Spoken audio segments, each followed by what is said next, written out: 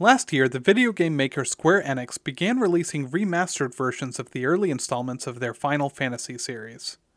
The first 3 were upgraded from the original Nintendo, while the remaining 3 came from the Super Nintendo entries in the series and have all now been released. Final Fantasy IV was the first game in the series originally built for the Super Nintendo, and so it's a giant leap forward from its predecessors in the scope of its storytelling, having a number of characters that join your quest, leave it, and sometimes even come back again in the course of the game.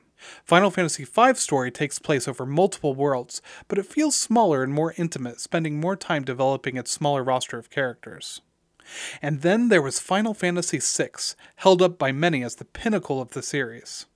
The game took the grand scope of the 4th game and the focus on character from the 5th game and synthesized it into something that's both wonderfully personal and has a grand, sweeping story about a world that feels real and lived in, with conflicts that range from petty political infighting to the planet being torn asunder. I've played through each of these remastered games as they've been released, and it really does feel that Final Fantasy VI is the culmination of the entire 2D era of Final Fantasy games. Most everything about it is something that's been tried in a previous game, but here it's refined into one of the purest distillations of the genre. These pixel remaster releases of the first 6 Final Fantasy installments are the definitive versions of these games, and of these, Final Fantasy VI is perhaps the definitive Final Fantasy game. For KMUW, I'm Sam McConnell.